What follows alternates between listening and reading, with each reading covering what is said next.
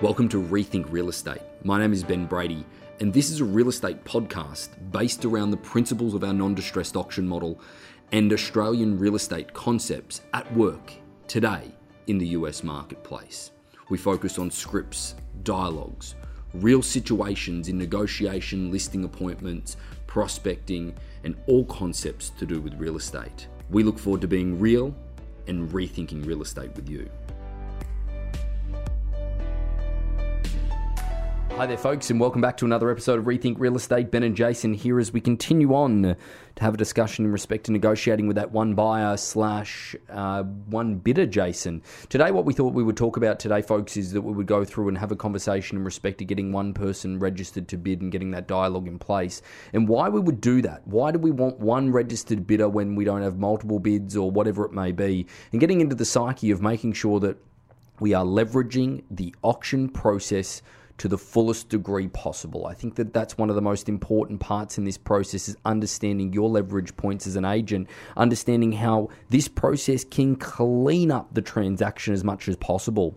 Jace, a common occurrence at the moment at our auctions is one registered bidder, certainly for the agents that understand why. So I think that it's a good topic, and it sort of definitely flows with the last couple of episodes that we've been facing in respect to having that one interested party that's in play in respect to that property. But mate, I guess that let's talk about getting that one person registered. Why would I get one person registered to bid at an auction when the perception of people is that I need multiple people and multiple competition in order to do so? What is the purpose and principle of getting that one person registered to bid? I think there's a few elements to that, Ben. I think first and foremost is that having one person bid and register is just another arena for you to negotiate. It's another environment that's conducive to getting a result for you. It's another environment for you to represent an offer to a seller. It's another environment for you to go back to the buyer and say, hey, look, that's still not competitive. This is where we need to be, whatever it might be. Yeah, but why wouldn't I just get an offer out of somebody before auction? Well, you might still have that, okay, but it's still important to take them to auction for a number of reasons, okay? First and foremost is that you're in an environment where your seller is in the room or motivated to sell and in a position where they're in decision-making mode. Yep. And so it's important that the buyer understands that, hey, my seller's committed to this date. They've gone down this process because of this date, okay? And so they're in a mind frame where they want to see something take place on this particular date. Now, you can also represent your offer, or you can present your first offer on that day, and that's going to be the environment whereby the seller is going to be able to make a decision, because that's the market that's turning up. And they've had education throughout the process, and they've had market feedback and information that's come to them to say, hey, throughout all these people through the property, this is where we sit at the end of the day, and we hope that you're the best buyer on the day, and in order to do that, you need to do X, Y, Z. And I guess there's two sides of this, getting into it a little bit deeper, is that, you know, there's the seller's principle and why we would do it as an agent in order to make sure that it's the crescendo moment for the seller in order to see the entire marketplace. And they've probably likely already said no to an offer that one registered bidder has already said or already offered prior to auction, and then they have an opportunity to say yes again, remembering one of the clear, and I believe one of the pure advantages of auction is that when a seller says no, they're allowed to be a human being, because we can hold that buyer / agent through to the auction and make sure that we can present that to our seller again. But also from a buyer's perspective as well, Jason, it gives them an opportunity to rethink their position, and from an agent perspective, it also allows us to have a little bit more leverage in making sure that we can do the deal right then and there. Mr. and Mrs. Buyer, you can buy this property right now if you tell me that you will pay X amount of dollars, which is a very different approach to the traditional negotiation standpoint of, all right, send a counter offer out, let it take the time, let it go through this, let people rethink situations and decisions, and it does not allow them to actually have some definitive decisions that are made. So what you're essentially saying, mate, is getting that buyer and bidder into that auction room allows us to make a definitive decision in respect to what we're going to do. Well, what you're doing is to an extent, you're removing the elements of time. With a traditional negotiation, with an auction negotiation prior to, with one or more parties interested, there is a little bit of backwards and forwards. There is time. There are a few days. There are a few hours, whatever it might be. There is an opportunity there, because with time comes logic. If you remove the elements of time, then you have an emotional transaction. And so you're able to get your seller and your buyer into a position whereby there is a want, there is a greed, there is an ego, there is an emotional desire as for them participating and the property that they're there to purchase. When you remove time, you remove some of that logic, you remove some of those voices of reason that may come in, all those types of things. So you are in an environment whereby, hey, what's an extra $10,000, $20,000, $30,000 in this transaction? Not that much. And so you're likely to get that outcome. Buyer remorse is a real thing. Absolutely, it's a real thing. It is an incredibly real thing, and you know, it's interesting. In any large purchase that I've ever made in my lifetime, is that regardless of me understanding that, is that I've always second guessed it. Yeah. Always have second guessed it, and it's just in the human nature to second guess things, and not to mention as well is that the thing that truly kills real estate transactions, I believe, is time on market. Yes. But going to the marketplace and having multiple times that a property has fallen out of escrow, a seller becomes defeated. The buyers understand that there's blood in the water, and the other agents certainly do. Those buyers' agents certainly understand that there's blood in the water from that perspective, and they see the opportunity to take serious advantage of it.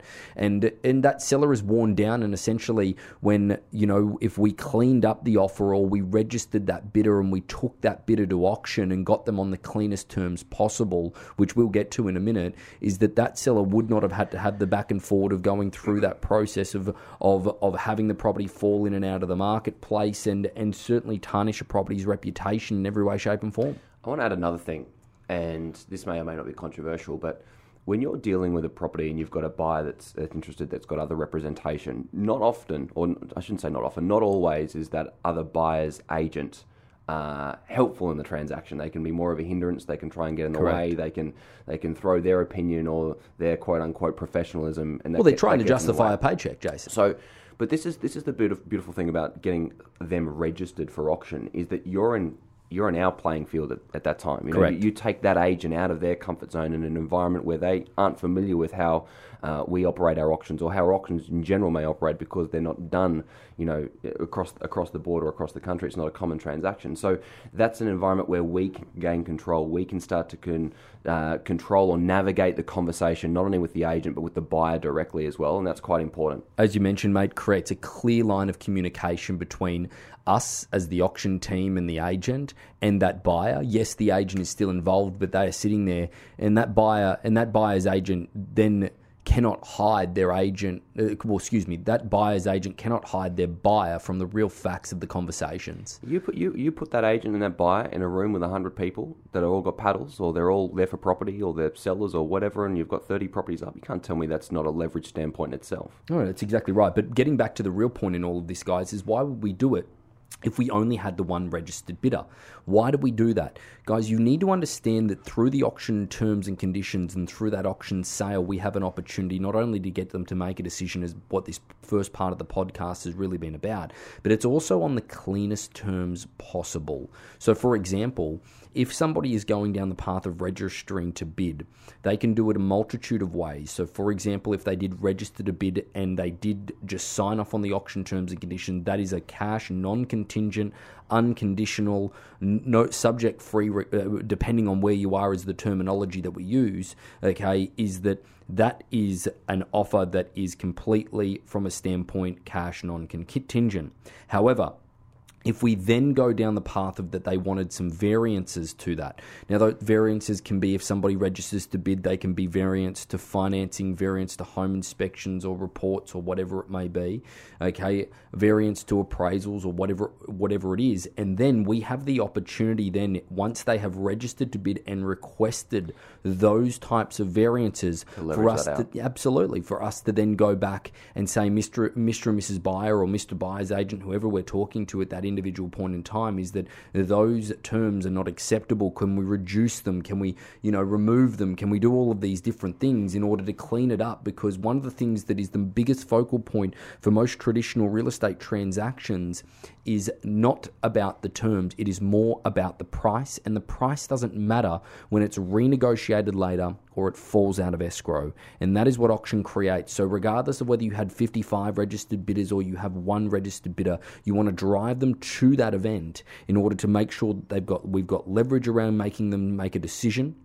We've also got the sellers in a position to make that decision as well, because they've seen everything then from offers prior to that is the maximum that the auction environment is going to create, all the way down to the fact that then it is the maximum that the environment is going to create, and ultimately it's the cleanest terms that they are going to see. Guys, a clear point that I want to get very passionate about here, and I will repeat it by the end of this podcast again, is that we have only ever sold 2% of our auctions for more money than what we were able to get them before or on auction day, after auction. So I will repeat that. We have only ever sold 2% of our auction properties for more after auction than what we were able to get them before or on auction day. The reason why is leverage, and not to mention as well, even if you were able to match that exact price we were able to get them before or on auction day, it would be on worse terms. It would be on worse contingencies. And 6 months later. Correct. I think, and to strip it back down as well a little bit from an agent's perspective, if you are the listing agent, you're employed to do a job. And that job is to give your seller an opportunity to sell. And that opportunity comes in the form of an offer or multiple offers or whatever. Mm-hmm. If you're at a point where you have not yet sold and you have not yet got an acceptable offer on the table and the seller said yes, the buyer said yes, and everything's hunky-dory, then if you are not taking that buyer to auction, if you're not taking that seller to auction, if you're not actually creating the auction event itself, you're costing your seller the opportunity to sell. You're costing your seller any thoughts of, maybe I do accept that offer. You're costing that buyer from going, maybe I do increase, my offer, whatever it might be. If you just go, oh no, now we need to transition to another auction date or traditional or whatever it might be, you've cost yourself that environment. You don't know what that environment's going to yield. And more often than not, that's the environment that gets the result. Well, agreed, mate. Agreed. And as you were saying that, there's certain thoughts that are running through my mind, but it gets back to the practicality of it and what is the concept and the dialogue behind it and getting somebody registered to bid, because a lot of people just are fearful around having that conversation potentially, and I believe that it's a really, I believe that, again, you've got to go back to the mindset of which we teach in the auction accreditation, Jason, and not to mention as well is that we really do preach is the fact that your job is not to find the person to buy the home, it's to gather bidders. Mm-hmm. And regardless of price point, too often an agent's expectation of what they believe the home should sell for and then a buyer's budget get in the way of ultimately getting that person in front of us or in the room of auction or bidding on our live app or whatever it is. And the volume of times, guys, and I would say it would be in excess of 35-40%, is that the buyer's agent or our agents are incredibly staggered how high that buyer actually went when they were pushed in that environment. Okay, regardless of whether there were other bidders or they weren't, it was an environment that pushed them to perform. And there is no question in my mind that it would probably be above 40% that they're in an environment where the buyer's agent and our agent are shocked and saying, well, they said they would only pay this much, but then when pushed, we actually got them through that point. So the atmosphere around the auction environment itself is the most important. The process is to help educate the seller, but it's also the process is in order to make sure that we leverage that event in its entirety in order to take full advantage of it. But let's dive into, Jace. Let's dive into a conversation that you would have with a buyer or their agent, okay, around getting them to register to bid. So let's say that they've made an offer prior to auction. We're lingering about a week, week and a half away from auction itself. There's been multiple touch points along the way, because that's one of the other key elements as well, is ensuring that you're doing the correct job for your sellers. And in pure negotiation, folks, is that you can't just simply have one point of contact with them in the first week and then hope they turn up for auction. It needs to be multiple touch points. So let's go through some of those, Jason, getting somebody registered to bid, shall we? Let's put it to us this way. Buyer has placed an offer on a property. Okay, that offer is early on in the process in the first week. It's relatively low. What would be the dialogue in that sense? And I know we've gone through some of this before, but let's give it a bit of a process. Yeah, look, so just as a quick summary of the last 2 episodes, guys, so go back and have a look at those ones as far as a little bit more in-depth review. But again, at this point, I'd say, hey, look, I really appreciate your interest. It's come early on. Please understand that my seller may or may not be a little bit ambitious. It may take some time for us to get our seller in a position to understand the market at the moment. It's obviously gone through some transitions quite drastically over the last 18 months or so. We certainly really appreciate your interest. Is this a starting offer? Is it a best and final? Really discover if they're going to be the purchaser beforehand. What do we call it, mate? The journey of discovery? The journey of discovery. Good job. Really find out if there is an opportunity for a deal. Obviously, that's what we want to be able to sniff out, so to speak. And then if they're not going to do something beforehand, but there's still potential there, or even if there's not still potential there, is holding their interest. So it's, look, guys, hey, look, right now your offer is not competitive to stop the auction. However, my seller's position right now has changed over the last 2 months, and I think it may change over the course of the next couple of weeks as we head towards auction day. So I want to make you really comfortable and familiar with the auction process. I want to send you some information around that. Because the auction environment is the one that my seller is hanging on to right now, thinking that auction day may bring them this silver bullet, and that may not be the case. Okay, so what I'd like to do is to represent your offer at that time. Can I get you registered? Can I talk to you about that? So you've gone on the journey of discovery, understanding whether it's best and final. You've also got them on side and saying that, hey, look, your seller needs to see the marketplace a little bit more. So essentially, guys, if we were using some rounded out dialogue there, is that if you didn't want to go into that extreme, is that you could simply say Mr. and Mrs. Buyer or Mr. and Mrs. Buyer's agent, is that no now doesn't mean no later. Okay, is that I need your permission to hang in there because auction day is coming and my seller is committed to this process, and ultimately I know that they will seriously consider this if it's the highest offer on the day itself, if they've gone through the process of elimination, giving their home a little bit more time on the marketplace. Indeed, as you can appreciate, is it's their biggest asset and they're allowed to want a little bit more money for it, but whether or not it is out there is something that we're going to go on a journey of discovery with them. Okay, but I will keep you informed the entire time through. Exactly. So no now isn't a no later. But then I think that at that end of that conversation, that first conversation, is that, again, if they have said that, that it is their best and final, okay, and there isn't any room to further negotiate, you need to obviously go down a different leg of dialogue and a different process if there is room to negotiate. But if they've said no, remembering if they've said no that is their best and final, guys, do not discount these people. They're playing the game as much as anybody else, okay? You need to keep in touch with them. So, guys, I would put them on my list of actually calling probably twice a week, and they would be after both of our open houses for less than 2 hours at a time. And it'd be a conversation where ring, Mr. Buyer's agent or Mr. Buyer, just wanted to let you know is that today we had 14 groups of people through. And I have to be honest, is that you're probably still our front runner at this point. And people might think that that's counterproductive, guys. If I break out of that dialogue for a second, is that telling them they're a front runner, or they're our number one buyer, or whatever it may be, is that the reality is that I think one of the real mistakes in any negotiation, which we've probably subtly pointed out over the last couple of episodes, is that overselling the level of interest, because it does create a fear of like, oh, well, this is just going to go for way too much. I'm never going to turn up. And you don't even get them into that environment. You've got to lock them into that environment, guys, getting them to auction day itself, and you've got to do so because there's more dialogue that I'll use as an example, is that you possibly could miss out on one of the best buys in the area this year. I like telling the buyer that they're our priority at this point. They're our priority at this point. You can have 4, 5, 6 different priorities, mate. Oh, exactly right. No, tell everyone they're our priority. That's probably way better dialogue than actually you're our number one buyer. You're our priority at this point. It's saying the same thing. It's giving the same impression, but you're not really just. It's not as, hey, you're the person. It's just saying, well, right now you're someone that we're focused on. Yep. And you're right there in the mix of buying this property. Absolutely. And one of the ways that I heard it explained once, and there might be a little bit of embellishment on this perspective, is that it's funny how somebody says to you is that I heard it anyway, is that they said you've got to paint the picture of the marketplace to the seller. Okay, and if you keep saying no, okay, to people that are looking at the property based on price and based on a fact that the seller wouldn't accept that, it leaves you with only one color to paint, and they don't get a full picture of the marketplace if it's in black and white.